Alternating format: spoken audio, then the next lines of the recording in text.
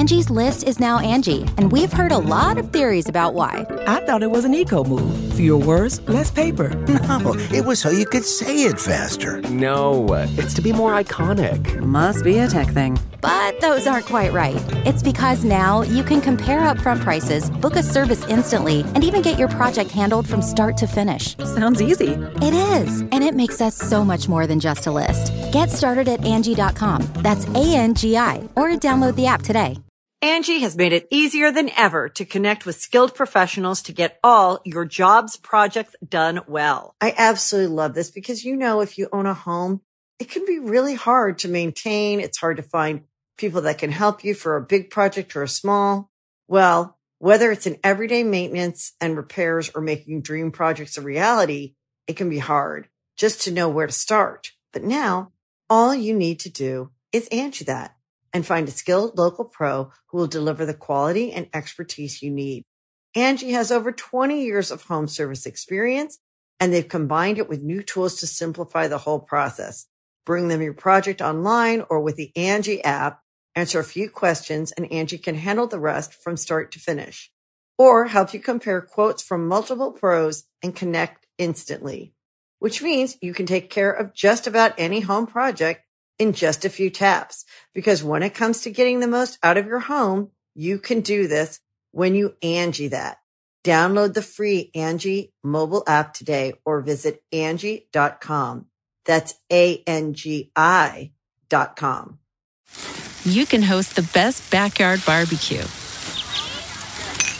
when you find a professional on Angie to make your backyard the best around. Connect with skilled professionals to get all your home projects done well. Inside to outside, repairs to renovations. Get started on the Angie app or visit Angie.com today. You can do this when you Angie that.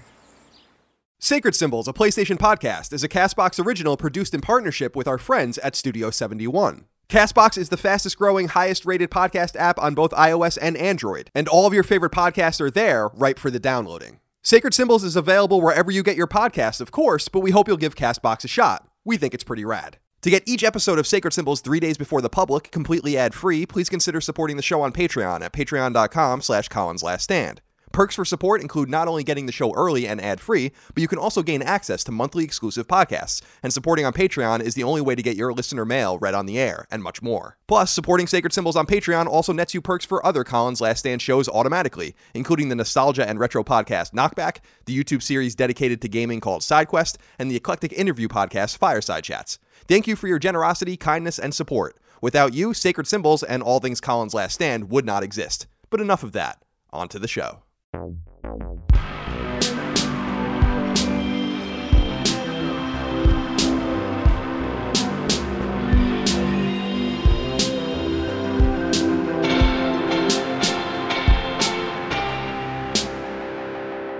Greetings and salutations. Welcome back to Sacred Symbols, a PlayStation podcast. This is episode 26. My name is Colin Moriarty. I'm joined as always by my lovely co-host, Chris Raygun. Hey. How are you? I'm well. I'm flying. I'm flying very soon. Very, very soon. Not soon enough, really. Your flight is at an awkward time. It's at 4 in the morning, you were telling me. Yeah, I always take really late flights because it's really hard for me to get to sleep usually. So I figure, by 4 a.m. after all that travel, I'm going to be knocked out on the plane. I'm going to be done. For sure. And it usually works out, so hopefully it works consistently this time. Well, I will wish you the best. I take red eyes pretty often, back and forth when I go home I do.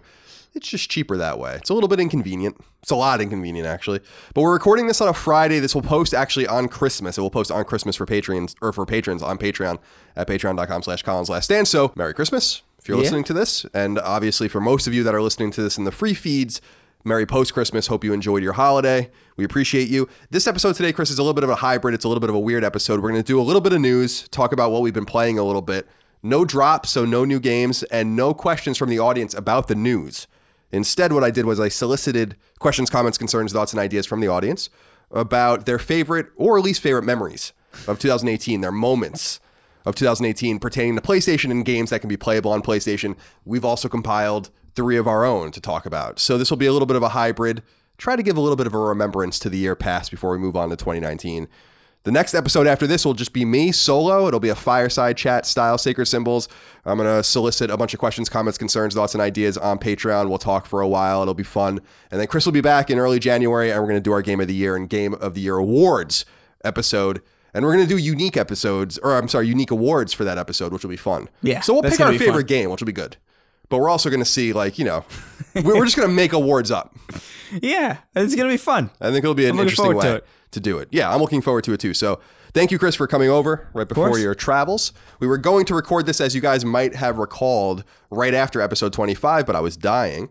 I sound congested. I can't hear myself. You do sound a little congested. But I hope I sound better. I don't seem or feel as sniffly. We'll see how it goes. We'll see. As we go along. But giving us that extra few days allowed us to rework this episode and incorporate some news, because some things have happened that we should talk about. Some cool stuff. I also have to make a correction. This is a correction that I wanted to make that was so significant that I almost recorded a pickup and put it in the last episode, which I'd never done before, to tell people that this is wrong.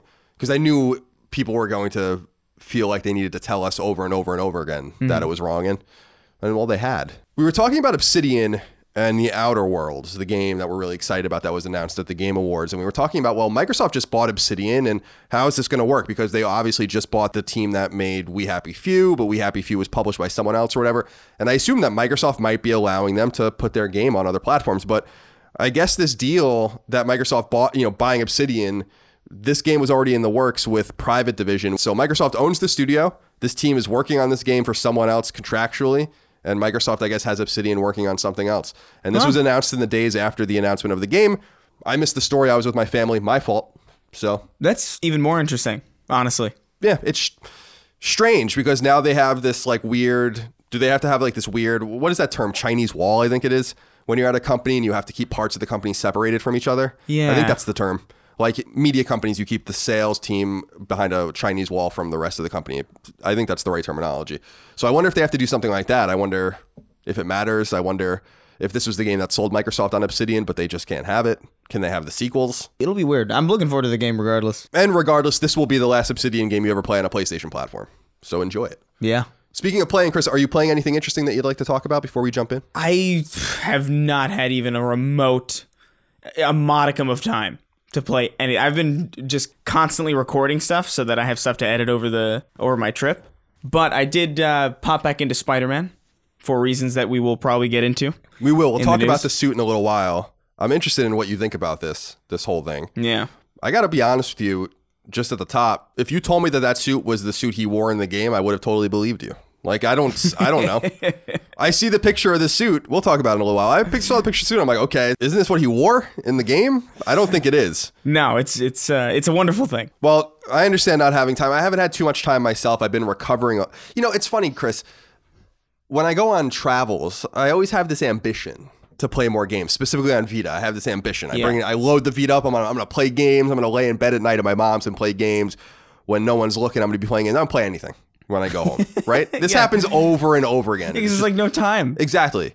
So do you go home with this anticipation that you're going to be able to play anything? Not necessarily, you have your Vita now, which is nice. Yeah. But are you going to try to play anything, or are you kind of taking a step back for a little while? I'm going to try and play through some of my old, the PS1 classics I have loaded up on there. I recently got really into Tekken 2 again. I had it installed on the Vita for a while, but I'd just been busy with other stuff. But I'm probably going to play a little bit on the plane if I can't fall asleep. Tekken 2 is hard, by the way. I have no idea how I managed to beat that game as a halfling child.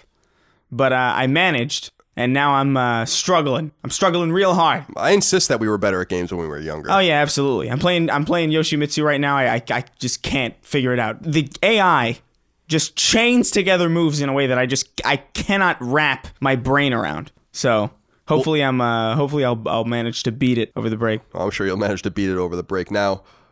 Oh, that was a sexual innuendo, by the way. That was a sexual joke. Oh, good. I didn't pick up on it at all because I'm that delirious. Yeah. I saw you. You have this 1,000-yard stare. I do have. I'm very out of it. I've totally been there. I'm so out of it right now. But, your Vita use frustrates me a little bit because the PS1 classics are a nice supplement to the content there, but there are games for Vita that you can play. Yeah, I'm sure. There's nothing on there you want to play. Uncharted Golden Abyss or Killzone Mercenary. An FPS on a Vita? It's awesome. Is it? Yeah. Maybe I'll give it a shot. It's a great game. I really bought it specifically with the intent of playing PlayStation 1 games on it. I know, and that's because why. For some reason, you can't on the PS4. No, it's very annoying. I mean, even even the PS1 Classic is like a horrible way to experience it. So actually what I plan on doing over this break is getting my old PlayStation 1, which has been modded so I can play burnt games on it. And I'm going to have a blast. Remember that term, burnt games? Yeah. Burnt is that not a CDs? Yeah, I guess it's not a term anymore. Well, because you don't burn games. What was I thinking about the other day? You just callously steal them from the internet. No, exactly. Like, I forgot that I think the last 2 or 3 laptops I bought don't even have a CD drive on them. Yeah, my laptop doesn't either. Someone was giving them to me. What the fuck was it? Like, I just took something from someone and being like, oh yeah, I'll just put it on my computer. And like, you know, like, and then I'm like looking on the side of my laptop and I'm like, oh yeah, there is no... Yeah. CD drive. It's probably been 7 years since I've used a CD drive. You got to get that, what is it, that external HD DVD drive that the 360 came with. So I love it. I'll go even more old school. Do you remember zip drives? Do you remember zip disks? Yeah. Oh, I loved those. I had a zip drive in the late 90s on my Sony Vaio. For people that don't know, zip drives came with these disks that held 100 megabytes, and it was like revolutionary. Oh, nuts. It was revolutionary. It was awesome. And then they had like something even bigger than that, but I don't remember what it was. In that same family, I think it was 300 megabytes. Anyway, I don't know how the hell we got down this road. I was expressing disappointment in you. Yeah, right. So that's how we got. That's a typical thing that I'm used to. Yeah, so, well, we'll get you, at least you have it. We'll start to introduce some things, and one of the games you might be interested in playing on it is a game that I've been playing this past week. The only thing I've ever had any time for, actually. Oh, Super Life of Pixel? Well, no, that, but Reverie, this game Reverie that I discussed briefly last week that I had wanted to play but didn't get a chance to play. It's kind of like an old school Zelda game meets Earthbound. It's very bite-sized. I'm not quite done with it yet. It's really good. It's really, really, really fun. Very simple and straightforward and very satisfying. I highly recommend it to people out there. If you're looking for something, go look up videos for it. You know, Reverie is what it's called. It's really a great game, and I'm really enjoying it. Very bite-sized, again, and very manageable if you don't have a lot of time to play. And I downloaded, and I don't know if you saw this on Twitter. Well, you did, because you recommended that I play Doom. I put out a plea late last night. I was bored. I'm looking for a distraction. I don't know what to play. I have all this shit on my cross media bar. I have literally 450 games in my library on PS4. I don't want to play anything. So I was like, what should I play? Give me an action RPG, something statistical but playable, arcadey. People kept bringing up Nier Automata. Yeah, and have you been messing around with it? I downloaded it. That's about as far as I've gotten. It's so funny because yesterday about 3:30 in the morning, I was awake. I was on my PS4, and I stared at it on the bar for like a minute, and I had a dialogue with myself, and I'm like, I just can't do this right now. So maybe tonight you'll get into it. I played a little bit of it. It's enjoyable. It's enjoyable. I think you'll like it once you give it a fair shot. I have it's it really in good. my 50 hours in. What's that saying that everybody? Oh yeah. It gets good 50 hours in.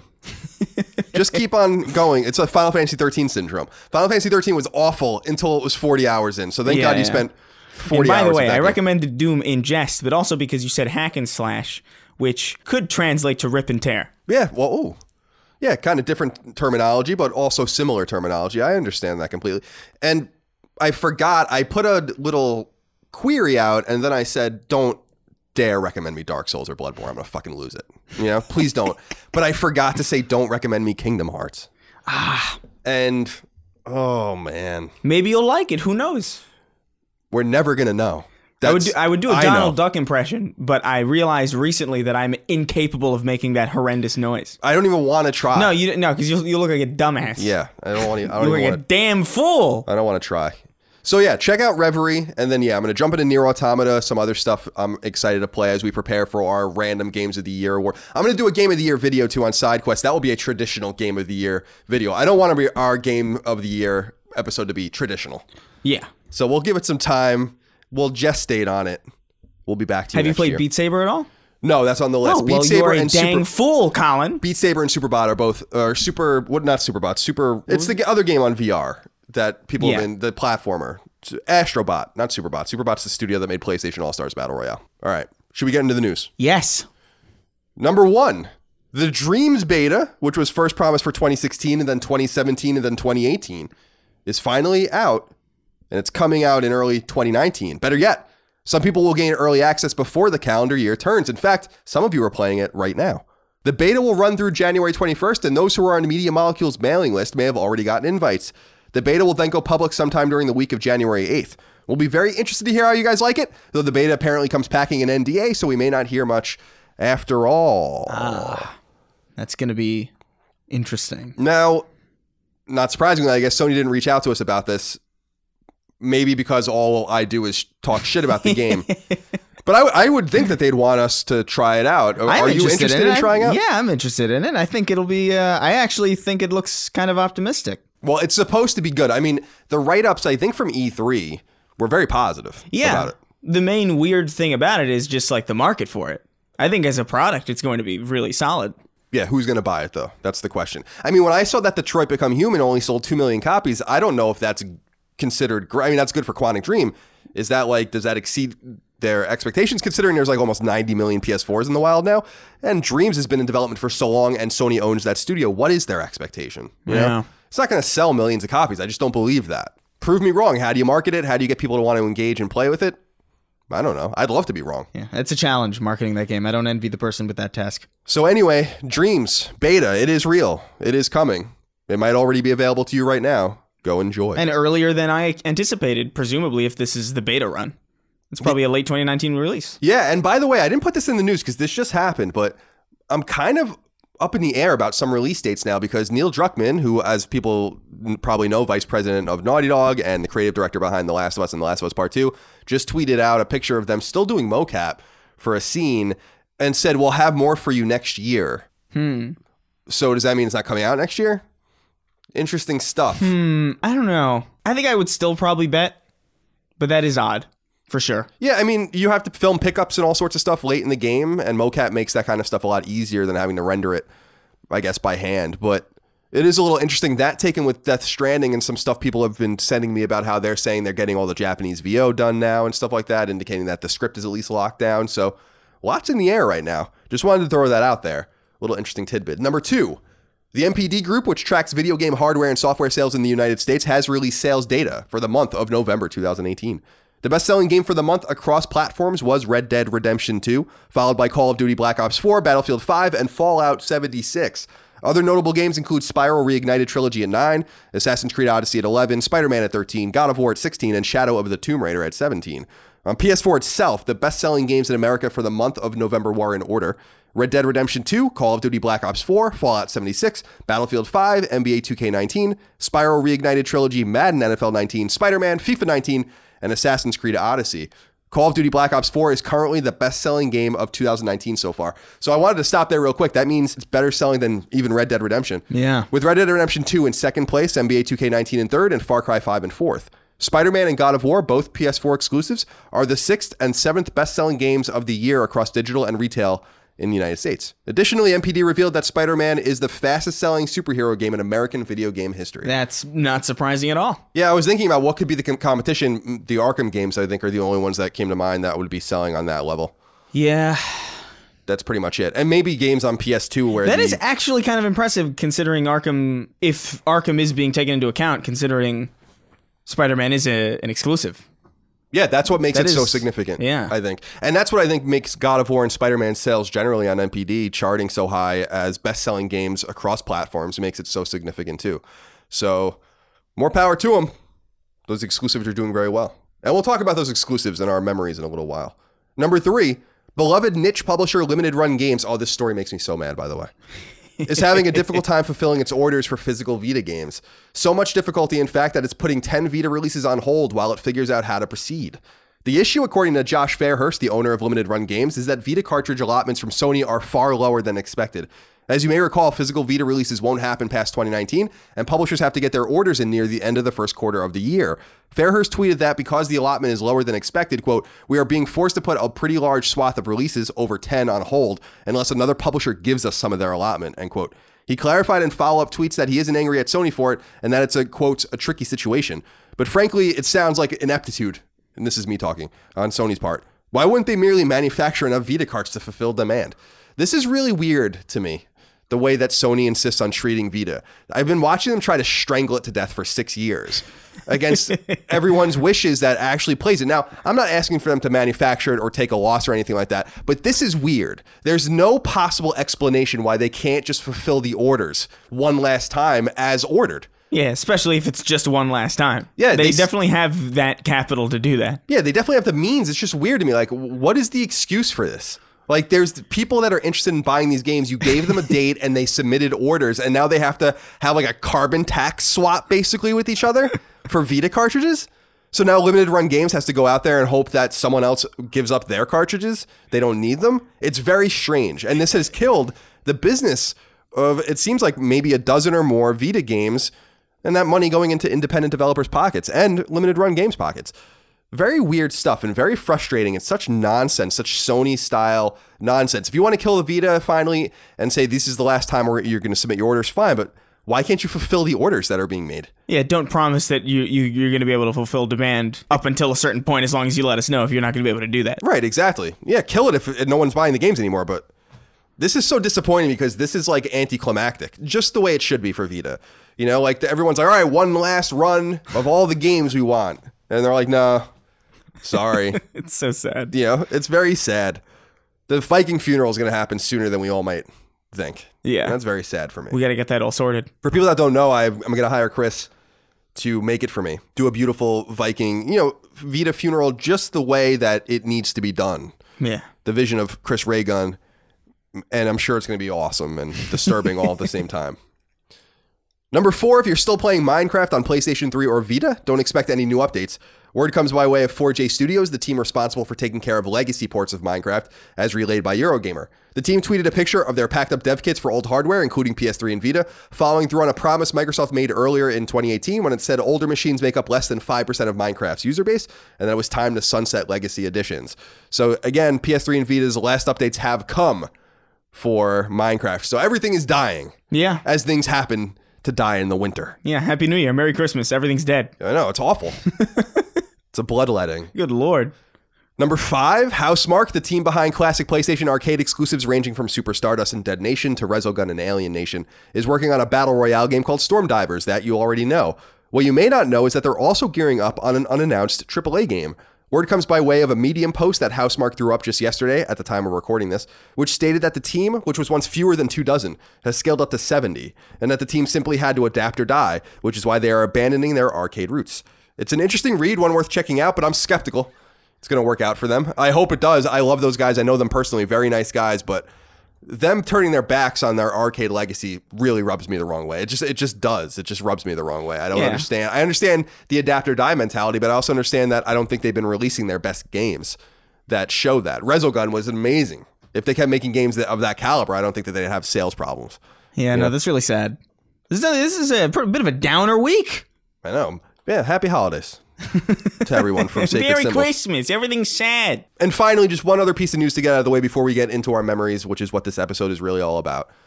Spider-Man on PS4 finally has the much-requested so-called Raimi suit, and you can download that for free so long as you own the game. I'm really happy about that. Yeah, so talk to me a little bit about this. So this was a big... So Raimi is the guy who made the 2002 Spider-Man game or movies, right? The ones Sam Raimi was the person who he directed Spider-Man 1, 2, and 3. And, that's a suit that I really, really like because it's very nostalgic for me. It was like the first time that I'd seen, or I think anybody had seen like a superhero movie in theaters that was actually not horrendous. Or at least like for a while, like since like maybe Batman. It'd been a while since we had a good superhero movie, and that suit's just got a unique look to it. It's got very weird angular eyes. The webbing is like extruded, and it's. I always had a fondness for that suit, so it's nice to see it back. The still that they released of the in-game asset for it, I thought was just a shot from the movie. It's insane how beautiful that game is. Like I forget sometimes. It just looks the same to me. I didn't look at like the difference between them, but I'm just like, if you put that screenshot in front of me, I was like, this is what Spider-Man was in the game to begin with. I believe you. Nah, dude. It's so distinct to me. I guess it is, unless you're really paying attention to it, you might just be like, oh, isn't that the suit he was always wearing? That was kind of my issue with a lot of the DLC suits. They were just like, oh, this just looks like more, it's just a Spider-Man suit. But this is like, oh, that's the one he wore. That's in that movie where he does the dance. I liked those movies, by And the when way. he freeze frames at the end of, what's that song? Raindrops Keep Falling on My Head. I love those movies. I actually remember going to see the first one when I was a senior in high school and really enjoying it, not having any connection at all. Yeah. You know, I was very fond, of course, of the Bonesaw scene, the Bonesaw's Ready scene. But apart from that, I thought it was fine. You know, I thought it was fine. And I guess it set up some sort of precedent for good superhero movies that Marvel still has today. Oh, absolutely. I think it's probably the first one that worked, I think. Well, I'm happy everyone's happy. This was a big to-do, by the way. And, you know, I was going to write up this thing and post it online, but I decided not to. It really does show, and I don't mean this as like an insult to anyone at all, but there's just this toxicity in the game sphere. That like people were like bullying Insomniac for not putting the suit in? Yeah, but it annoys me because you have to be insane to think that they didn't know that you wanted it and that it wasn't in motion. And it really showed me, I think most gamers, especially people that listen to this show and these kinds of shows, are very knowledgeable about games and how they're made and how they're marketed and all that kind of stuff. But it really did show a certain ignorance amongst a certain fraction of very loud people that do not understand how video games are made. Don't understand that you can't just put something in a game, that it needs to be prepared, that Marvel is notoriously difficult to work with, that they have to get everything just so. It's just very silly the way people treat each other online about video games, and especially betraying kind of an ignorance about how the sausage is made. Yeah, you know? I think it's ridiculous that people were harassing them about it, and it's also ridiculous that people think that they just threw this in there as a result of it. Yeah, that's insane. That's insane to be like. This was in the works for quite a while. I'm happy that it was, and they deserve all the credit for it. But I guess to play devil's advocate, and I don't defend the people who are harassing Insomniac, I do think a lot of people are just being used to nickeled and dimed for everything that they're worth. And it's been a while since I can recall that there's been a freebie like this. Like, I can't recall the last free thing that I've seen in a video game, like, especially something as significant and like beloved as the classic Raimi suit in a Spider-Man game. Like, it's a very nice gesture from Insomniac that I feel like we're not used to seeing. And I think that that's kind of given rise to a lot of cynicism and just toxicity in general. Yeah, I think you're absolutely right. And I think people need to just reel it in a little bit. But you also need to stop harassing developers. Yeah, for sure. And by the way, I don't think it's the people that really listen to this podcast. I think the people that listen to this podcast are pretty sophisticated. And, you know, and I'm not trying to just blow smoke up your guys' asses. I have conversations with you all the time. You are a sophisticated audience. You understand a little bit more than the average bear about how games are made. But reading this shit on Twitter and on social media about how easy it is, and it's like, you don't know what you're talking about. And this is causing so much annoyance for a studio that delivered one of the great games of the year to you and has done so very fairly, very judiciously, and I think at a great value. So yeah, congratulations to all of you for finally getting what you want, all right? Props to Insomniac for just the generosity of this. For sure. You can host the best backyard barbecue when you find a professional on Angie to make your backyard the best around. Connect with skilled professionals to get all your home projects done well. Inside to outside, repairs to renovations. Get started on the Angie app or visit Angie.com today. You can do this when you Angie that. Also, Ys 9, Monstrum Nox, the newest action RPG in the long-running Ys franchise, which I love, has been announced and will launch on Japanese PS4s in 2019. There's no reason to believe it won't come westward at some point. And the Australian Games Rating Board, and this is an interesting one, posted a new rating for something called Catherine Classic, which seems to point to the Atlas game from 2011. As you know, a reworked version of Catherine is coming to PS4 and Vita next year, so this may be the original port for other platforms. It may have nothing to do with the PlayStation hardware, we shall see. On their classifications, they don't put actual platforms. It just says multi-platform. So my assumption is that Xbox One is probably getting this version and PS4 will get the better version. But all right, Chris, that's all the news. I just wanted to collect all of that, get that all out there in ether, since we're not going to be talking to you guys for a little while. Again, episodes will go out as usual, but we're going to do a Q&A style kind of thing next week. So presumably nothing important will happen until we meet again, I'm sure. Yeah. Now, Chris, I want you to kick off. I asked you to make 3 memories, 3 kind of remembrances of this year. I also made 3. We have a bunch from the audience. We're going to read through those. But we'll go back and forth first. So talk to me about what one of your favorite memories of 2018 was. Oh, this may shock a lot of people, Colin. I don't know if people are expecting me to talk about the fact that Crash Team Racing is finally happening and that made the top list for me. I don't know what to say about this except I'm over the moon about it. I'm still kind of worried that they might mess it up. It filled me with much, much joy in ways that probably nothing else did this year. I'd like to think that when you say nothing else, like nothing else. Actually, straight up nothing. Yeah, okay, good. I want the depressing nature of this podcast to continue unabated as much as possible. No, you know what? It's funny, man, because ever since the original Crash trilogy was kind of revealed as coming to PS4, and we didn't really know anything about it, and we didn't know it was actually a remake. We thought it was like some sort of upscale or whatever. I just kind of kept doubting it. I was like, no one gives a shit about this. Crash Bandicoot's dead. They're not going to do it. And then when they announced it, I'm like, all right, so they're just finally porting everything. They all doubted me, Colin. I was wrong. They all doubted, and yet here I am, standing victoriously on the mountaintop. I know you are. I mean, I can't deny it. I've been totally wrong about this entire trajectory. I mean, even the sales figures for Crash not Twinsanity, oh my God. Jesus. Crash Insane Trilogy have been very strong. And the sales for its kind of cousin Spyro Trilogy have been really strong too. So I've been wrong all the way. So I don't know why I ever doubted that they were going to do this game, because remove all of the stuff I was wrong about with the original Crash trilogy. Now this kind of rumor mill started. I'm like, there's no way that they're going to do Crash Team Racing. You know?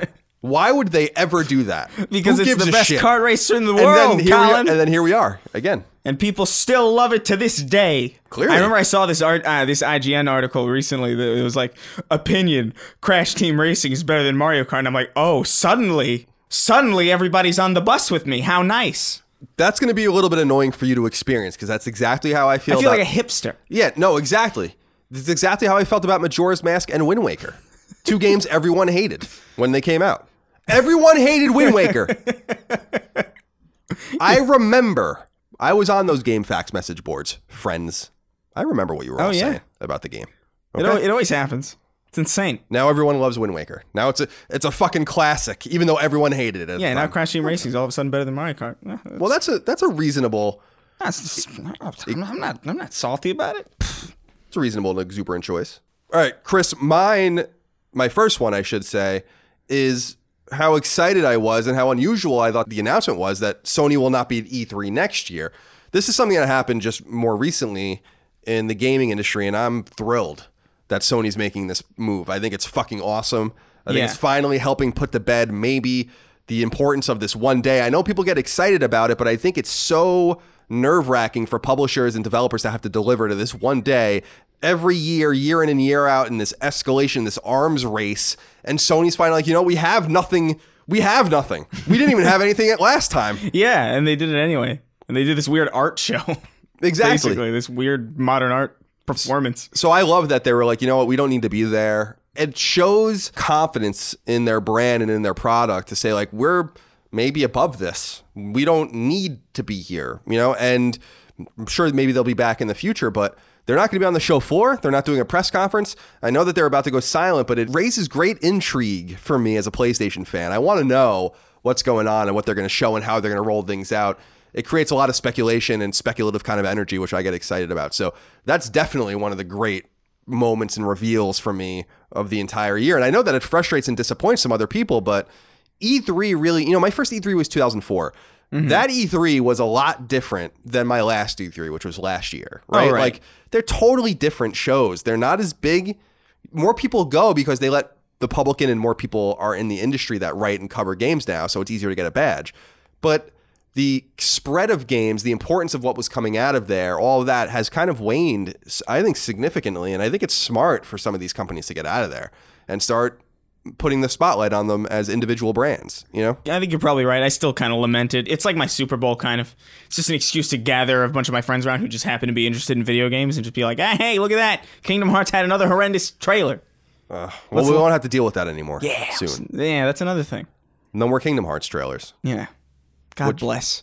Which will be one of my favorite moments next year. Yeah. Or maybe we'll actually get a few launch trailers, so I'll have to... In 2020, that will be one of my favorite moments on that Sacred Symbols episode when we do our favorite moments of 2020. We'll do no Kingdom Hearts trailers. That will definitely be one of them. Yeah, so I'm excited about this. I'm looking forward to this. I think this creates incredible intrigue. It breaks them out of the cycle. It also puts a lot of pressure on Microsoft. So Microsoft could really seize the day. This is a carpe diem moment for that brand too. The spotlight will be on them, and they're either going to deliver or they're not. And I actually think that we might even see their next console, because I think they're going to go first. So lots of excitement. We don't get many moments like this. Years like 2012 and 2013, years like 2006, 2007, Years like 99, 2000, 2001, those years don't come very often. What I mean by that is when all this new stuff is gestating and there's excitement and we don't know what it is. I remember the first time I played a PlayStation 4. I remember the first time I held a controller. I saw the cross media bar. I remember seeing a trophy pop for the first time. Like, it's fun. Yeah. It's exciting. It's new and exciting, and it's mysterious. I was in a conference room in Japan when they were playing Knack, showing something about the PS4 in the summer of 2013, and a trophy popped.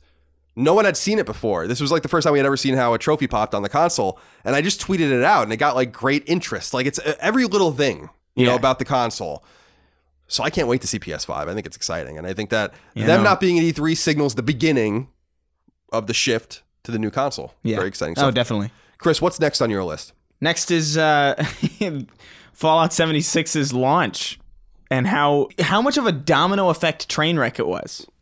Like, it just consistently got worse, and it was just fascinating to look at as an onlooker. Just the way everything collided and just tumbled down a mountain in complete harmony. It was amazing how bad it all was, yet amazing how well the game has sold. Yeah, apparently it's selling super well. Now, assisted and aided, as we've discussed, by, I think, lower prices almost out of the gate. But we're talking about millions of copies of this game sold. And that's pretty remarkable stuff considering how much everyone seems to hate it. So again, it shows you how our little sphere and how the very engaged gamer does not speak for the larger consumer. Just like Farming Simulator 19 sold 1 million copies, Yeah, no, exactly. The majority of people don't follow this stuff. The majority of people just look, oh, it's a Fallout game, I guess I'll buy it. And they play it and then they probably regret it. But I mean, they did buy it and they did play it. They did buy it. I'd be interested to see the engagement numbers on that game.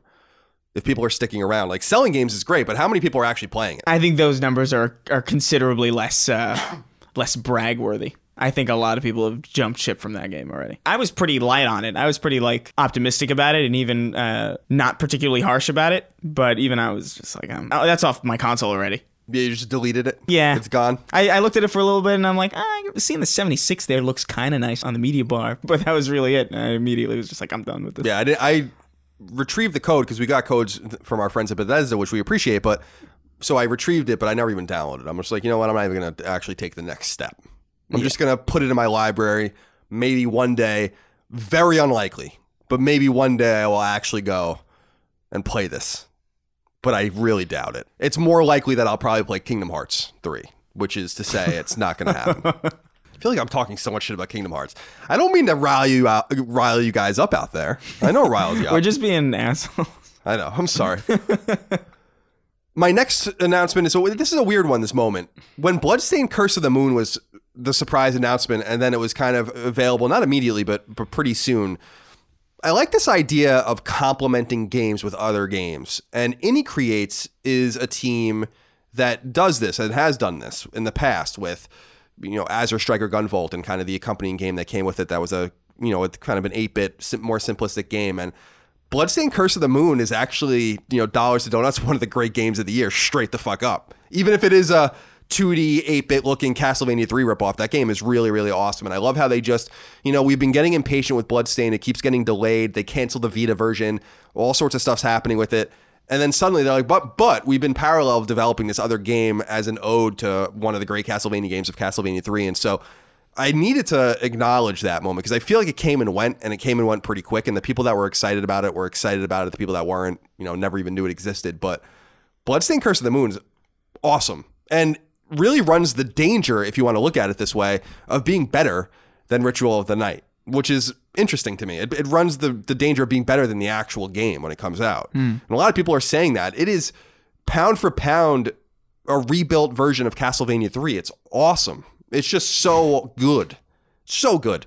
So I wanted to give a shout out to them, not only to IGA for having the kind of foresight to complement its game and kind of create an environment and a universe for Bloodstained. It's not just going to be this one-off Castlevania thing. It looks like they're going to make something out of this, and I'm excited about it. So I wanted to give them a shout out. That was the happiest I've ever seen you. Like, he was glowing just now. I thought it was daytime. It's the only time I played Switch this year because they only had Switch codes initially, like before the game came out. So they gave me it, and I, played it for a little while, and then I just downloaded it when it was available on Vita and just, put it in PS4 and put it away. But that's how excited I was to play Curse of the Moon. I played it on something else, and I don't do that very often. That's how you know. I literally gave my Xbox One to my sister's boyfriend, as I said, because I just never play it. So I'm just saying, I'm like, you can have this. You'll get much more use out of it than I will. And then I couldn't play Cuphead. Alas. What is your final moment before we get, to my final moment, and then we'll get into the audience, Chris? Oh, the Obsidian's, the trailer for The Outer Worlds, Obsidian's new game, and how just obviously passive-aggressive it was towards Bethesda, or at least if they didn't intend it that way, I don't even care, because it definitely read that way, and I loved it. It brought such a smile to my face, because for those of you who haven't seen the trailer, it starts off, every time they say, like, developed by, it's basically said, from the original creators of Fallout, and the people who brought you Fallout New Vegas, and it's just like, Jesus Christ, that's so on the nose. That had to be intentional. Oh, I'm sure, because everything is just working and gelling together just so this year to really make Bethesda Game Studios not look good. Yeah, and this was the icing on the cake. This happened after Fallout 76. We didn't need this. Yeah, I just love the attitude of it, because it reminds me of like the 90s almost, where like Crash Bandicoot had like a megaphone outside of Nintendo's offices, screeching at him like a psychopath. Those are iconic commercials. Yeah, but there's something about it. It was more subtle than that, obviously. But I like the attitude. Me too. And I like the boldness of them just saying, like, fuck it, we're going to do it ourselves. And obviously they're doing it with a partner. We talked about it at the top because I was mistaken about who that partner was. So in case you are jumping around, go back and listen to that if you want more clarification on that front. But yeah, good point and good poll, because I think that's a game that suddenly everyone's really excited about. And I think there's every reason to be excited about it, because we're kind of, I don't want to say we're starving for open world RPGs. That's not true at all. But in that mold, we're kind of looking for something that is not being fulfilled. It wasn't fulfilled by Fallout 4. It certainly wasn't fulfilled by Fallout 76. And so someone else is just going to fill the vacuum. This is capitalism. It is. My final moment before we get into the audience's thoughts, Chris, I wanted to give a shout out to Quantic Dream. And I wrote here on our list, Quantic Dream surpassing expectations. I think a lot of people were down on Detroit Become Human. And I was too, because Beyond Two Souls, which came out in 2013, kind of in the shadow of PlayStation 4, but it was a PS3 game, it just wasn't very good. I know some people like it, but I think that the general consensus is that Heavy Rain, which came out in 2010, I think, early 2010, was just a superior game. And I certainly think so. I think Heavy Rain's awesome. Really good game. And you can play that on PS4 now as well. But Quantic Dream kind of was coming off of an off game. People weren't impressed by it. And I don't think Detroit really was getting a lot of the respect that it deserved. It reminded me a lot of Until Dawn, where people just didn't pay attention to it until it was out, and then they realized, like, oh, this is actually really good. Oh, yeah. And I understand people's skepticism about it, but it's nice to see Quantic Dream be able to deliver a AAA quality experience like that doesn't rely on gunplay, that doesn't rely on platforming and killing anything necessarily, or anything like that. And I know that people make fun of these kinds of games, but I don't get it. Like, I just straight up don't get why you would make fun of it. There's a place for everything. And having a thoughtful, story-driven game where you're basically interacting with it and going through more mundane motions, that's fun in its own right. I was really enamored by Detroit. I don't play games the way I used to play them, where I'd tear through them. I beat Detroit in a day and a half, and I don't play games like that. And I'm not saying it's a 40-hour game and I beat it, I never slept. But, Red Dead, it took me like a month to beat. Now, that's a long game, but I also was like, I'm not playing this for more than a few hours a day at some point. It's like, I'm not doing this. Yeah. And Detroit, I just couldn't stop playing. I loved it. And, I'm proud of Quantic Dream for delivering that experience. And I feel like it's a good swan song, because I don't think we're going to see them on PlayStation again as an exclusive developer. Oh, you don't think so? I think there's too much drama with that studio in France, with the kind of the stuff going on behind the scenes. They've been sued by people. They say the wrong things sometimes. And as I said last week, I think David Cage, just right or wrong, just gets a lot of shit. Yeah. But I really think Detroit, if it wasn't for Red Dead, I got to really kind of sit down. I really got to sit down and think this out. But I think that Detroit was definitely my game of the year until Red Dead came out, and it's still definitely in that conversation. And I feel like it's getting short shrift because it came out in a year for PlayStation, as we'll discuss in our other memories from the audience, where Sony really delivered. Yeah. So no, this was a very good year, and it's kind of sad, really. Yeah, in a weird way. So want to give a shout out to them. One of my favorite moments was being completely shocked that it wasn't bad. And I know that's... No, I was shocked too, honestly, because I was pretty down on it, because I didn't play much of Heavy Rain, but I just did not get into it back when it came out. Maybe at that point, I just wasn't looking for that kind of game. And Beyond Two Souls looked just awful from friends' accounts and just some of the videos that I'd seen been circling around on the internet. I had every reason to think that this game was going to be horrendous, and I actually did enjoy it. I never finished it, sadly, but not for any quality reasons. I just got sucked in by everything else that came out that year. Yeah, it's just one of those. It's just such a good year for video games. I recommend if people haven't played it, I think you can get it for a nice discount now. Go play it. Take a few days with it. I think it's worth your time. I think it was totally worth $60. If you can get it for $30 now or $40, I think it's absolutely worth that price. And I'll be excited to see what they do next. These are the kinds of games that I think kind of give texture to our ecosystem. It's the same reason why I don't understand why people disparage walking simulators and adventure games and story-driven games and games where you kind of interact and not play, per se. I think those are gameplay experiences. They're immersive experiences. They have a place. There's one side that's very hoity-toity about I don't want to kill things and I don't want to interact. I don't want to shoot anything. And then there's this other side. What if you could talk to the demons? Yeah, exactly. And then the other side, there's another side that's that just doesn't acknowledge that there's a place and a space for the vanishing of Ethan Carter or for Everybody's Gone to the Rapture. Or for one of my favorite games, I can't remember what year it came out, was the Stanley Parable, which is a PC exclusive, but apparently it's coming to consoles. That was announced at the Game Awards. Yes. So I'm pretty excited for that because if you're on PS4 and you've only played PS4, that's a game you should absolutely play because it's hilarious. And it's a walking simulator. You don't kill anything in that. And that's exactly the kind of game I'm looking for. I'm not looking for that all the time, but we have to think about, the reality, Chris, is that we have reduced gameplay to killing things most of the time or to interacting in a destructive way with the environment. And I think that's fine. I love shooting shit. Oh, yeah, I love too. killing shit in video games. I love destroying things. But it's cool that people are thinking outside of the box and saying, well, why is this always the default? Why can't we do something else? And I'm like, okay, that's cool. I'm down with that. Yeah. They can coexist. I think there's a weird contingency of people who are like, hey, maybe it's not really a majority of people, but it's always a vocal minority who's like, we don't need the killing games anymore. We should have a game where you play a doctor that heals people. Right. But it's all kind of elitist where it's only one thing or only the other thing and not just hey, why not? It's like that Doritos commercial or whatever the hell that commercial is. Why not both? Right, exactly. What is that commercial? I don't know. Some Super Bowl commercial about a chip or whatever. Who cares? That's the honest answer is who cares? That's true. Yeah, so I like this. I like that almost anything can be a game. I think we should embrace it. And I think most of you do. You are, again, I'm blowing lots of smoke up your ass today, but not you, Chris, the audience. Well, it's Christmas. Yeah, you are sophisticated. Good cheer. Mm-hmm. Yeah, we are in good cheer. All right, Chris, let's get into the audience questions, comments, concerns, thoughts, and ideas. I solicited specifically what they wanted to talk about within this realm of memory, this realm of remembrance of 2018 as we punt this year behind us and never look back to it ever again. Beat it mercilessly. Remember when people wanted 2017 to end? They didn't think it could get any worse than 2017. And then 2018 came and it was even worse. And now it's going to just happen again. 2019 is just going to be even worse than 2018. Yeah. I hate to throw it out there, but that always happens. It always somehow gets worse. We all know it's true, right? You know it to be true. Yeah. In your heart. Angie's List is now Angie, and we've heard a lot of theories about why. I thought it was an eco move. Fewer words, less paper. No, it was so you could say it faster. No, it's to be more iconic. Must be a tech thing. But those aren't quite right. It's because now you can compare upfront prices, book a service instantly, and even get your project handled from start to finish. Sounds easy. It is, and it makes us so much more than just a list. Get started at Angie.com. That's ANGI, or download the app today. The Angie's List you know and trust is now Angie, and we're so much more than just a list. We still connect you with top local pros and show you ratings and reviews, but now we also let you compare upfront prices on hundreds of projects and book a service instantly. We can even handle the rest of your project from start to finish.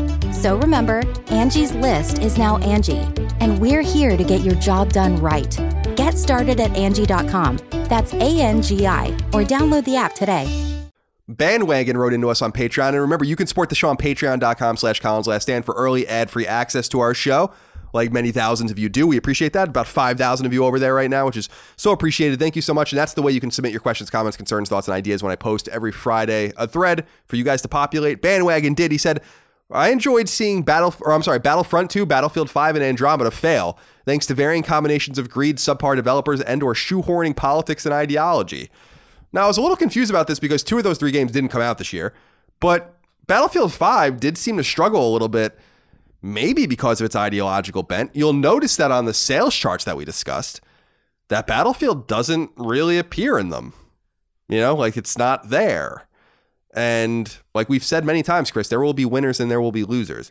But do you take pleasure out of seeing games fail? Because I don't know that I really do. Unless one of these people has done something very personal to me, which I don't think any of them have. I don't know that I would necessarily be like, like even with Fallout 76, like I like them. I don't want them to fuck up, but they did. We should learn from it. But that celebratory nature of like watching people fail, you know, the schadenfreude of it all, as it were, doesn't resonate with me. Yeah, no, me neither. I'm not really a huge fan of seeing, especially because I don't really particularly think Andromeda is a bad game. But I think Battlefield is a pretty solid. It's got problems, but I don't think it's nearly. I'm kind of sad. I'm really actually kind of bummed that it's not doing well. It's on the to play list for me. Battlefield 5. It's on my PS4. It's downloaded. I want to play the campaign. It's supposed to be very good. I will hopefully get there. Did you get a haircut? Yeah. Okay. Yeah, I did. I got it on my birthday. That's like 18 days ago. Yeah. Okay. Well. Alas. Jesus Christ, dude. Yeah, we're all out of it. I think I'm having like a slow years-long stroke. Just like a really like 4 or 5 year long stroke. Like where it's slowly setting in. You know what I mean? A slow-mo stroke. Like exactly, like a slow-mo stroke. Again, that's kind of like another innuendo, I guess. Phil Crone wrote into us. Said, hey guys, 2018 was an incredible year. Sony from a games perspective, or for Sony from a games perspective. It doesn't say for Phil because he didn't write that in there. Thanks. But I wouldn't be surprised if 2018 proves to be the year that Sony's investment in VR started to pay off. Between a ton of great games and a price point that is finally proving too good to pass up, Sony seemed to have finally turned a corner with VR. I don't know if you'll agree if it's a big deal now, but if PSVR is a pillar of Sony's offerings for years to come, it'll be because of how well 2018 was for the platform. I actually agree with you. I think that very silently, this thing is kind of, I guess sputtering is the right word because it's not like, you know, doing gangbusters numbers, but it's like kind of like the automobile that could. It's like an old VW Bug from the 60s that's kind of just going. And they're like, all right, you know, they want to kill Vita, but they're not going to kill this thing. Well, apparently it's selling pretty well for a VR unit too, which actually shocked the hell out of me. Yeah, it's outselling, I think, the other VR units combined. And now you're a proud owner. Have you taken yours out of the box yet? No, because I didn't have the PlayStation camera. Oh, it didn't come with the camera? No, it didn't come with a camera. Oh, well, that's my fault. So I think my roommate has one, but he's gone for the holidays, and I think he took it with him for some, because he's a psycho like that who takes a PlayStation camera with him on vacation. But I think I'm just gonna buy it off him for like $20. Nice. Okay. Yeah. I thought it came with it. I don't even know where I got it. It would make sense to assume that. Yeah, it would make sense to assume. But it did not. So I haven't messed around with it yet. But I did buy a PSVR for a cousin of mine in New York. Oh, so you're doing unto others. Yeah, I'm doing unto others. Mainly because I want to play Beat Saber while I'm in New York. Oh, okay. So there's ulterior motives. Yeah, there is an ulterior motive. By the way, let me ask you this. How do you pack when you go home? Are you a light packer or a heavy packer? I notice you only have like a backpack with you and a roller board. Yeah, that's how I pack too. That's unusual for me. I usually just do a backpack, but I want to bring stuff back, like the PS1, which is just not going to fit in my backpack. I usually just, like, I have clothes there. I have another editing rig there. I don't really need much aside from my laptop, underwear, socks, and my mic. So, well, there I'm you go. A light packer. I like packing light. Yeah, I don't like to deal with the carousels. No. See, like, I'm getting that bag on the plane. Yeah. Like, come hell or high water, I'm getting on that. I will elbow you out of the way to get on that plane. But I'm the Alaska MVP now, so I can get on, before everyone else and, get settled in, get that space. Because I'm not checking that fucking bag. All right? I'm not doing it. I've seen how they treat checked bags. It's horrendous. Oh my God. Who knows if you're going to get it on the other end? Who knows? I don't even know what the hell's going on in JFK at any given time. Yeah, no. Goddamn free-for-all in that airport. A lot of nice amenities, though. David S. Graham wrote into us. Azan had a similar note, but we went with David's today. He says, hello, Colin and Silly Christopher. What is that? Silly. Oh, it's me, Silly Christopher. Back at it again. It makes you sound like a little bit mentally incapacitated. Yeah, like I'm a clown, like a disabled clown. I don't want to be negative here, so I'm going to just go with a couple of favorite moments or the like. Not sure if it can be defined as a specific moment, but the Shadow of the Colossus remake in February was honestly probably the most impactful release of the year for me. Bluepoint took something that was already a high art and turned it into the most gloriously beautiful thing it could possibly be. Kind of wish it got more praise. The other moment that deserves mentioning is the return of Colin's unique brand of enthusiasm and pessimism to a PlayStation dedicated podcast. Thank you for that, David. You are a Shadow of the Colossus fan, Chris. Yeah, I just totally forgot that it came out in February. I thought it was a December game from last year for some for some reason. That's one of my other aneurysms, I guess. It took hold of me. This year has lasted way longer than 365 days. I guarantee it just feels like a lot of games came out this year, and I just like assumed, well, God of War, Spider-Man, Detroit, Red Dead couldn't possibly be room for Shadow of the Colossus. There's no way that came out this year too. This is a good year. It is a good year. It's a great year, but I think if you look at the science behind the year, it's lasted longer than 365. Oh yeah, it's definitely a 500-day long year that people have not quite caught up with yet. Man, it's an anomaly that I think we should probably be looking into a little bit more carefully. Does this kind of time of year kind of depresses me? It's like no man's land. You know, it's like, yeah, Christmas, whatever, and then you have like this week where you're just like waiting for the year to end. There's like nothing really going on. Nothing's really happening. Weird shit on TV. Twilight Zone marathons on Sci-Fi. That depresses you? A Twilight Zone marathon on Sci-Fi? No, actually, it's like one of the few things that doesn't depress me. Oh, I love that show. Yeah. I guess that's one of the few things that doesn't depress me. Also, Black Mirror is coming back. Yeah. That's exciting. Oh, so I guess it's not all that bad. Yeah, look at that. William Carroll wrote into us, Chris. He said, "Hey, guys, my favorite memory is picking up Doom 2016 for precisely $1 on Black Friday." Ooh, you hit the jackpot with that one, dude. With PlayStation giving me $15 in store credit and Doom's discounted price of $16, I couldn't ask for a better price. Now Doom sits as one of my favorite games I have played this year. Hashtag Chris was right. Ooh, I feel good about that one. That makes me feel warm and fuzzy inside. That's a Christmas spirit right there. That is the Christmas spirit on Mars. Tyler Oldfield wrote into us. Tyson Williams, Connor Peterman, and Brandon Hardman also had similar thoughts. Said, my favorite memory of 2018 was when I beat God of War, but also the personal events around God of War. My second son was due on April 27th, and God of War came out on the 20th. I swore to myself I would not rush this game. I took my time and finally finished it on April 26th at 9:30 p.m. My son was born 10 hours later. Great memories. That's awesome. Did you name him Boy? Boy. Jimmy Champagne had a God of War memory as well. He said, my favorite gaming moment this year was taking down the Queen of the Valkyries in God of War. It was also the most challenging. What was your most challenging gaming moment this year? That was definitely it. Did you fight the Queen of the Valkyries in God of War? Absolutely not. Holy moly. Absolutely not. I saw my roommate Impossibly doing it. hard. My roommate was doing it. I asked him like, hey, how's it going? And the first thing he said to me, he turned to me and was like, I'm not having fun. But he's like so driven to finish. I was like, that battle wasn't fun at all. Okay, I think I'm just gonna leave this end game stuff for maybe future senile Chris to come back to and mess around with. It's perfect for senility because it will drive you into complete insanity, as if you're a 90 or 100-year-old person. Now you have to beat the Queen of the Valkyries to get the platinum. So I did beat the Queen of the Valkyries. I do like that little arena, worship space that they have where you put the helmets on each of the chairs and stuff as you collect them, which is really cool. But yeah, she kicked my ass, and that was definitely the hardest moment of the year. It's very rare to encounter things like that. That reminded me of the old Xbox Ninja Gaiden games. These games that are fucking really hard, where I'm like, I don't know if I can do this. I don't know if my old fucking fragile fingers can keep up with this shit anymore. God, we really are just talking about all of the deficiencies that we have. Yeah, no, exactly. We're falling apart at the seams. I don't know if I had a hardest moment this year. I feel like getting Red Dead finished in time, honestly. I had to speed through that kind of. Yeah, we pushed it out a week too. We were supposed to record a week earlier. I just couldn't believe it wouldn't end. I'm like, this game won't end. I didn't want it to end. Silly Christopher. I'm not letting that one go. That's so off-putting. I don't like that. It is off-putting. It's definitely off-putting, which is why I'm not going to let it go. Thomas Connolly, I was about to read your question. We got halfway through it. I'm editing it out. It's kind of a spoiler for God of War. I'm going to skip it. Brock Smith wrote in and said, now, this is a serious one, okay? Said 2018 was hands down the worst year of my entire life. Oh, no. To make a long story short, I found out my wife had been having an affair and in doing so destroyed our marriage and created a broken home for our son, who I consider to be the best thing I've ever been a part of and unequivocally the most important purpose in my life. To add a metric crap ton of salt to my wounds, a DNA test revealed he wasn't actually mine. This boy, a little exclamation point after that, who I've spent years of my life thinking was mine, staying up late nights, rocking him to sleep, singing to him and joyfully trying to put out features in his face that I thought reflected my grandparents or cousins, was now ripped out of my heart. God of War released just a couple weeks after I moved out of my home and separated from him. So what I thought would offer a reprieve from emotional anguish ended up removing the scales from my eyes that fathering isn't merely DNA donation. Fathering is actionable investments into the life of a child you love, care for, and teach through life, using your past as guiding stepping stones to help them be better, as Kratos says. God of War reaffirmed what I was already feeling in my heart to do, and I'm happy to say he's now legally my son. Wow. It's a pretty heavy one. That is a heavy one.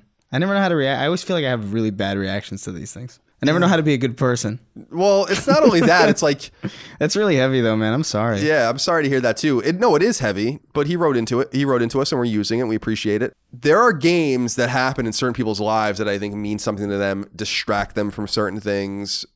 And they can be totally random. Like, it doesn't have to be like this amazing game that came out that, like, you're having a problem with your daughter and then The Last of Us comes out and reminds you of the importance of the relationship with the daughter. You know, like, I don't think it has to be that literal. This was very literal for him. But I think that games just crop up in our lives that stick with us because they were there when we really needed them at a certain time. And, you know, I have games like that, and I'm sure you do too. Oh, yeah. So, you know, I'm glad that at least things are resolved, I should say, with your son.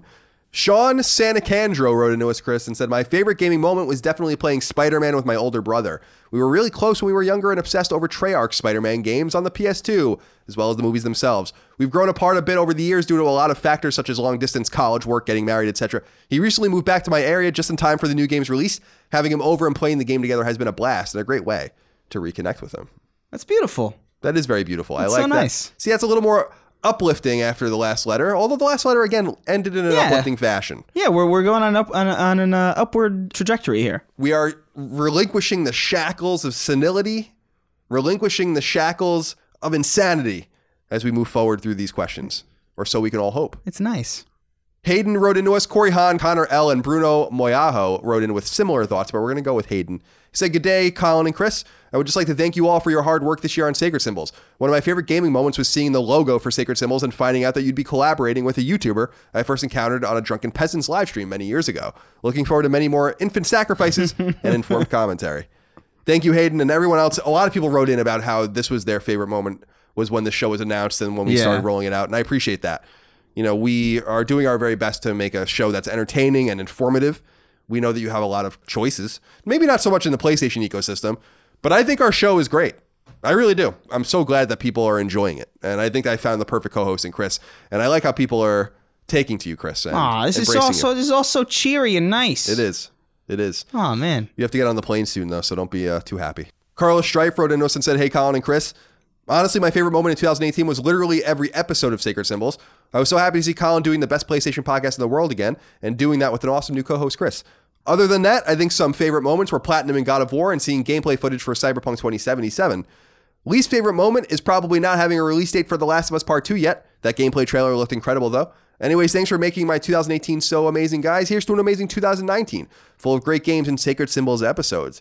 Happy holidays to you all. Thank you, Carlos Strife, Absolutely. for that. Cyberpunk was another nice moment. Yeah. Now, we knew that they were working on it, but we really got to see it for the first time and hear about it in a robust way for the first time. And I think that game's obviously another reason why Bethesda Game Studios has a lot to fear. We talk a lot about Bethesda on here. I don't mean to insult them, but so it is. Well, they just got to kick it into high gear. It's like we said last week, now with this Outer Worlds game being sci-fi, I mean, like Starfield has a direct competitor in that space that you assume is going to be very similar to it. So we'll see how it all shakes out. Yeah. Richter86 wrote in, said, salut. Hope Chris enjoyed the early Christmas gift he got when they announced Crash Team Racing would be remastered. Lots of good moments this year, like the wave of relief that I decided to wait instead of getting Fallout 76 at launch. Also, I finally got my first Platinum trophy this year. During a lull in work early in the year, I had some time to go through the back catalog of games and played an evil run of Infamous Second Son and got the Platinum. I was wondering what the longest period of time you ever had between starting and finishing a game, whether that is getting all achievements or trophies or just completing the main story. I had beaten it already, but I think when they released BioShock on PS3, I think I went something like 6 years in between the first trophy and the last trophy. Yeah. Wow. I don't know. I think for me it was. I think it might actually have been BioShock because I picked up BioShock when it came out, but I was scared of it. It terrified the elevator scene in the beginning. Terrified the hell out of me, and I put it down for like 4 years, and then I went back to it and finished it. But no, I did enjoy that early Christmas gift. The tease for Crash Team Racing came out on my birthday too, which I flipped out. Yeah, that's cool. Yeah, that's that was a nice awesome. Serendipitous moment. It was. And with the year being 500 days long, it's weird that they were able to sync that all up. Yeah, it's crazy. Thomas Pinkerton wrote into us and said, hi guys. With Mega Man 11 being a big disappointment for you personally, Colin, it's not a big disappointment. It's good. It's fine. I was wondering if Chris had any personal disappointments of the same magnitude. Anything disappoint you in games this year? I don't think so. I feel like I'm weirdly optimistic about games compared to a lot of people. Like, I feel like even if I'm playing, even Fallout 76, I was pretty, I was harsh on it, but even I feel like I was the least down on it, or at least the least down on it that I've seen. I think you treated it fairly. I think I treated it pretty fairly. I'll find enjoyment in anything as long as, it's entertaining and it's moderately well put together.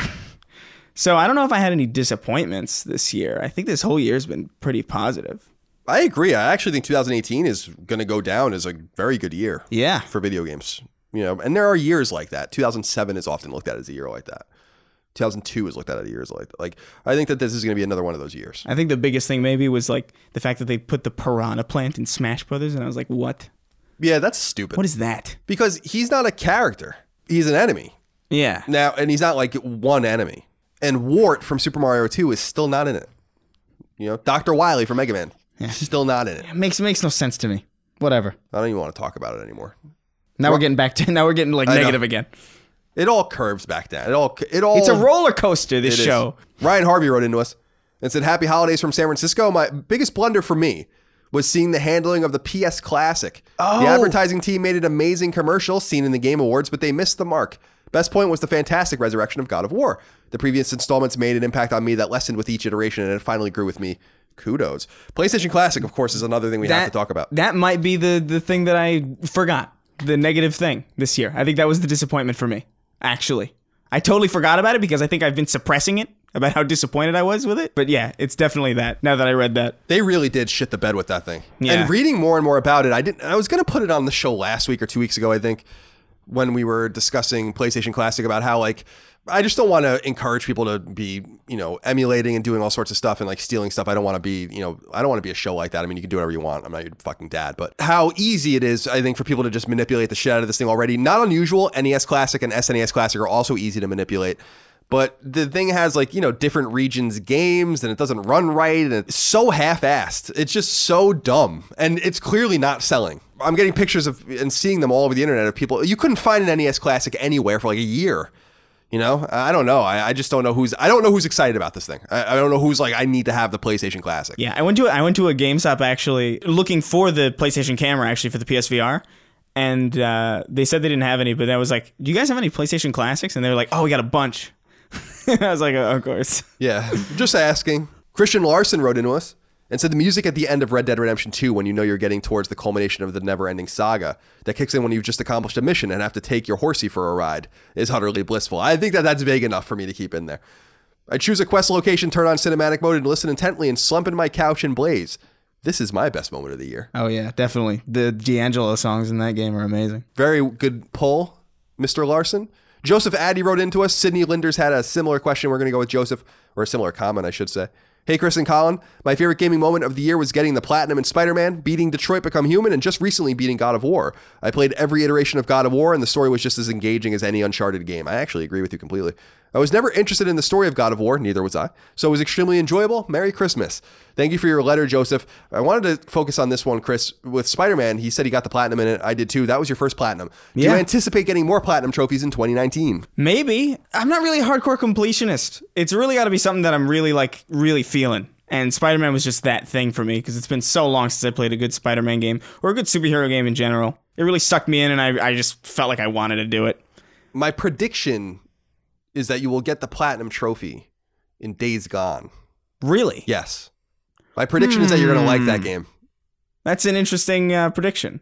Maybe. I know for a fact Crash Team Racing is definitely going to be another platinum. I need to write this down. Crash Team Racing, it will be the one that I will get a platinum pro trophy in that. If for no other reason, just to prove how adept I am at it. I need that etched in stone. I'm going to etch something else in stone. Yeah? Well, that's paper, Colin. Well, this is paper. It's a shitty notebook. I hate this fucking notebook. But I want to write something down. It's just so negative. He picks up a notebook and he's like, I hate this notebook.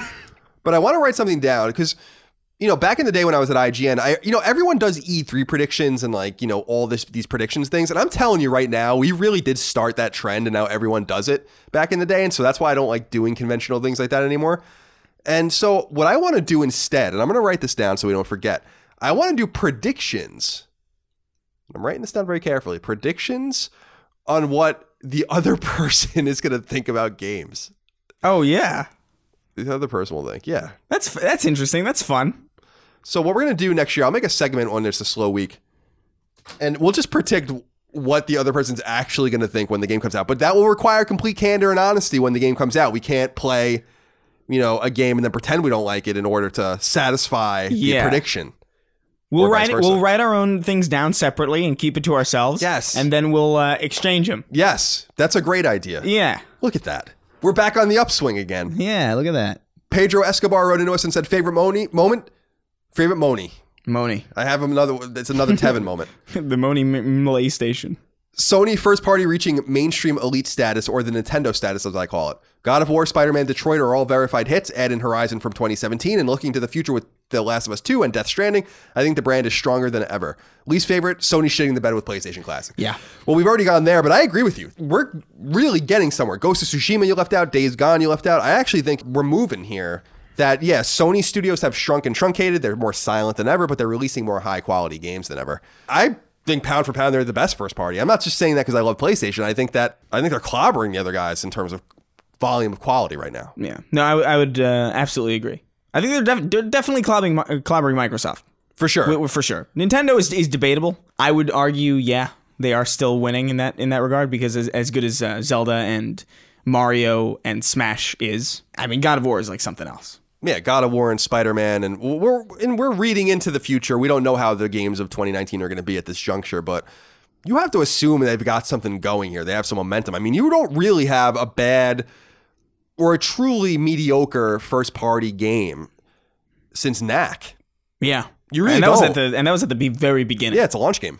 So that's a long time to go without, like, I think about games like mediocre Xbox One games or mediocre received Xbox One games like ReCore. There's like nothing like that on PlayStation, I don't think, from like a first party or an incubated game. So yeah, the weird thing. Oh, actually, that's not true. The Order. That was a while ago also, though. That's true. What was that, like 2015? I think it was February 2015 or something. Yeah, so that was like, even that was like a ways away. So they've been doing really good for quite some time. Yeah, I agree. Everything's been uphill since then. Robert wrote into us and said, hey guys, first time writer and new patron. Thank you for your support, Robert. We appreciate you. Yeah. Fan of the PlayStation content and recently binged about 10 episodes of Knockback. That's my nostalgia and retro podcast that I do with my brother. People are really enjoying that as well, and we thank you for that too.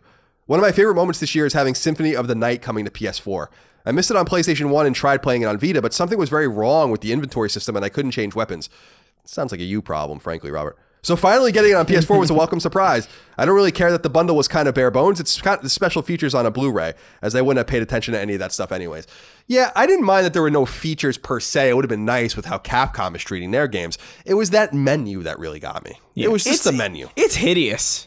It looks like an intern made it accidentally. It looks like a 2-year-old made it. It looks like someone accidentally made it. I mean, I can go on and on. But I agree with you. Once you get into the games, they run fine. Rondo of Blood runs really great, too. And that was a great moment. I was stoked when they announced Symphony of the Night was coming to PS4 so I can get my trophies in it. And that collection's nice. And hopefully testing the waters for more Castlevania games to come. So I'm with you there 100%, Robert. Thank you again for being a new patron and supporting us over at patreon.com/ColinsLastStand. Mark Elfering wrote into us, Chris, and said, I would just like to congratulate Chris on single-handedly willing Crash Team Racing remastered into existence, as well as the widespread use of grappling hooks. But for me, I've quite enjoyed my first year with the PS4, with God of War being a cinematic spectacle that I lost many a night's sleep playing. Still need to play Horizon, though, so that's next after Red Dead Redemption 2. You are in for a treat, my friend. I think Horizon's better than God of War. The biggest letdown of the year is the amount of children I have to see doing Fortnite dances at the minor league hockey games I regularly attend. Makes my blood boil. If a multiplayer game is going to come out, the people who are playing Fortnite, I would like to stay where they're at. You know, just stay in Fortnite. You know, I'll enjoy my ecosystem here, yeah, and they can do their dances that they're getting sued over. Who's Backpack Boy? Or Backpack Man? He's a meme kid who did a dance, and now that dance is in Fortnite, and now he's suing Epic. So he's not like an entertainer. That's like really what he's known for. He did that dance one time. I think so. I'm not well versed on the lore of Backpack Kid. Oh, Backpack Kid. So I got it wrong. Boy or man was not. Okay, no, Backpack Kid. No, yeah. And does he always wear a backpack? I just think he was wearing a backpack when he did the dance. Then that was the best they could come up with? Yeah. That's interesting. Yeah, everyone's suing Epic over Fortnite dances. You can, by the way, trademark dances, so they do have some sort of case. You definitely can. I don't know if there's legal precedent for it, though. Like, I've never seen this happen before that I can recall. Like a lawsuit over a dance? Yeah, I don't know. Michael Jackson would have had a field day. My God. I don't know, man. Because there's no way they just paid Michael Jackson to moonwalk for them to, like, you know what I mean? Yeah, no, absolutely. Different times, though. Litigious times. It seemed like it started kind of a cascade. Like, someone came up... I think it was the guy from Fresh Prince might have even been the first one. Yeah, Alfonso Ribeiro. Yeah. Carlton from Fresh Prince. Who fucking rules, of course. But yeah, there's something where, you know, someone figured out, oh, yeah. And then I was like, oh. But whose intellectual property? Like, did he invent that dance? Or was that dance thought up by a writer for Carlton to do? And if so, who owns that intellectual property? Apparently he came up with it, but apparently in an interview, he also admitted, I think it was in the 90s, that he kind of like took pieces of different dances and put them together. Of course. So now that's the whole thing that he has to deal with. Yeah. I'm sure they're just looking for Epic to be like, just take $250,000 and just to get the fuck away from me. You know, I think that's probably going to be the solution. Like, we'll just settle this and be done with it. Where the game's printing money anyway. But I like your thought, Chris, that Fortnite keeps them all. Everyone's there. You know, so stay there. Yeah, those people. Those people. What do you mean by that? What do you mean by those people? Oh no! Oh no! I've been fired. By the way, Mark noted that he's new to the PlayStation ecosystem, where he said my first year with a PS4, so welcome. You're a little late, but welcome. And it's good to know that people are still buying this console and still jumping in with us. Hey, I was a little late. I got it in 2016. It's because you're a loser. That was a little harsh, I guess. That was a little harsh. Jeez. That was a little mean. That's not very Christmassy. I know, Colin. that was a little mean. My gosh. This is a very schizophrenic episode. I'll give you that much. Schizophrenia on full display. Final question, comment, concern, thought, and idea, Chris, comes from Neo JD, who says Sony's attitude towards cross-platform play. I don't even care about cross-platform play personally, but their whole attitude towards it, as if, and the BS answers they gave in interviews about it, rubbed everyone the wrong way. That's a great point. Yeah, that's another good pull. Definitely not worse than Classic, but no, but it was up there. I think that it might have actually been maybe the worst thing Sony did this year until the Classic. Mm-hmm. So they outdid themselves indeed. And now this Vita thing with this Vita, you know, I know this is not going to make a lot of news because no one cares about the Vita anymore, but the reality is people do care about the Vita. People do care about it. And that's the most embarrassing moment now for me, is that they can't even meet demand for their last Vita fucking cart order. What kind of nonsense excuse are we going to hear about this? That they ran out of the precious plastic material that they need. They don't want to manufacture more of it. There's going to be some sort of nonsense. Yeah. That they can't just ramp up, like, they can't just, whatever fucking Foxconn factory was spitting those things out, they can't. Has this ever happened before? It did. So, well, cartridges used to be allotted on SNES and Genesis. And when I did the history of Naughty Dog, which was a big piece that I did that people might be familiar with, you can Google it. It's like 50,000 words. So have fun. Good Lord. Jumping into that. But they were talking about how when they made their Genesis game Rings of Power, that they sold through their 200,000 unit allotment almost immediately or very quickly, and they couldn't get more because EA was their publisher, and EA's Genesis allotment was all used up for the rest of the year on Madden cartridges. So they never published the game again. So they sold 200,000 copies of it or whatever, and that was the end. Wow. So yeah, it has happened in the past. That's interesting. But that's a real excuse because the chipsets were expensive to manufacture. That's why everyone moved to CD to begin with. So these little SD cards, this is why you don't make proprietary shit, first of all. Yeah. And second of all, it just rubs me the wrong way. It rubs me the wrong way how this adversely affects the Vita community. It affects limited run games. It affects people excited about this. The developers that announce their games for Vita. Pisses me the fuck off a little bit. Yeah, no, that absolutely sucks. Just a little bit. Chris, that's all I have. It's a strange week. It is a strange week. It's a truncated week because we're recording earlier, but also, you know, it's the holiday season. I just wanted to make sure people had their news and another episode to go. Again, we're not going to miss any episodes. Every week we're going to have a Sacred Symbols episode, unless something horrifying happens to one of us or both of us. Yeah. I don't know. Oh, well. Merry Christmas. So Merry Christmas to all of you out there. Happy Hanukkah, as we wish you all, you know, Happy Kwanzaa, whatever. All these things I think have passed by the time you're hearing this, but we appreciate you. Hope you have a good New Year, Chris. We'll see you in 2 episodes. This is going to be the first time I do an episode by myself, but we'll have you back for our Game of the Year episode. I am very excited to give our Game of the Year awards out. And do you have any last comments for the audience before you go? No, I just I hope I can get work done on this flight. Just accept that you're not going to work on the flight. Yeah, probably not. But I am working on stuff. It is coming out soon. I know it's a bit of a meme now that I don't upload, but there's stuff coming, and I'm excited about it. Well, I'm excited to see it. And well, I wish you very well. I wish you and your family very well. Happy holidays to the Maldonado clan. Mm-hmm. Appreciate you guys. And happy holidays to all of you out there. Thank you so much for supporting our show, Sacred Symbols. Remember, you can do so on Patreon, patreon.com/CollinsLastStand. Early ad-free access to every episode, the ability to submit questions, comments, concerns, thoughts, and ideas that we read on the air, exclusive podcasts, and much more. If you listen on free feeds, please do consider leaving us a nice review and a nice score on the podcast service of your choice. It helps us algorithmically find new audiences. Chris, let's get the fuck out of here. All right. Take care, guys. Happy holidays. Sacred Symbols, a PlayStation podcast, is fan-supported over at patreon.com/CollinsLastStand. The following names are at the producer level or higher on Patreon, and I want to thank you from the very bottom of my heart for your incredible kindness and generosity.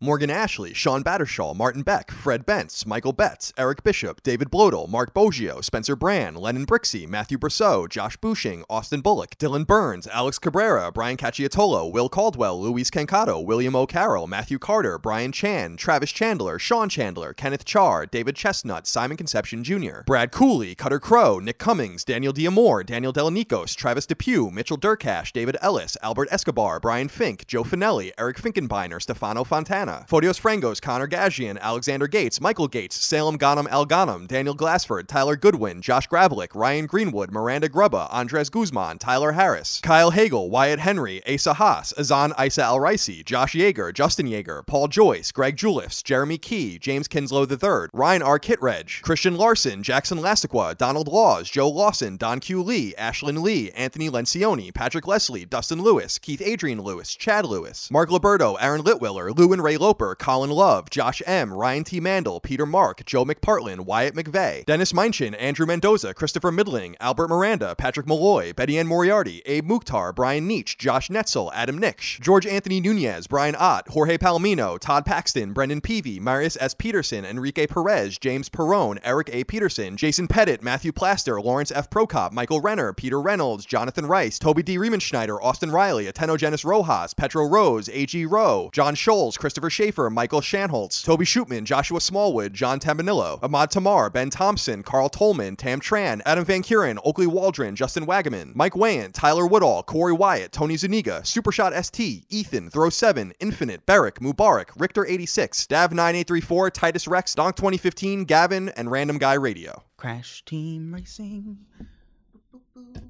Angie has made it easier than ever to connect with skilled professionals to get all your jobs projects done well. I absolutely love this because, you know, if you own a home, it can be really hard to maintain. It's hard to find people that can help you for a big project or a small.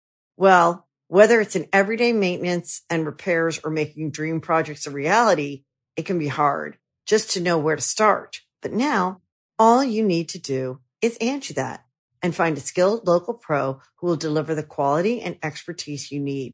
Angie has over 20 years of home service experience, and they've combined it with new tools to simplify the whole process.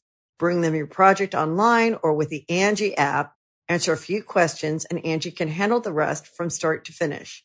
Or help you compare quotes from multiple pros and connect instantly, which means you can take care of just about any home project in just a few taps. Because when it comes to getting the most out of your home, you can do this when you Angie that. Download the free Angie mobile app today or visit Angie.com. That's ANGI.com. The Angie's List you know and trust is now Angie, and we're so much more than just a list. We still connect you with top local pros and show you ratings and reviews, but now we also let you compare upfront prices on hundreds of projects and book a service instantly. We can even handle the rest of your project from start to finish. So remember, Angie's List is now Angie, and we're here to get your job done right. Get started at Angie.com. That's ANGI, or download the app today.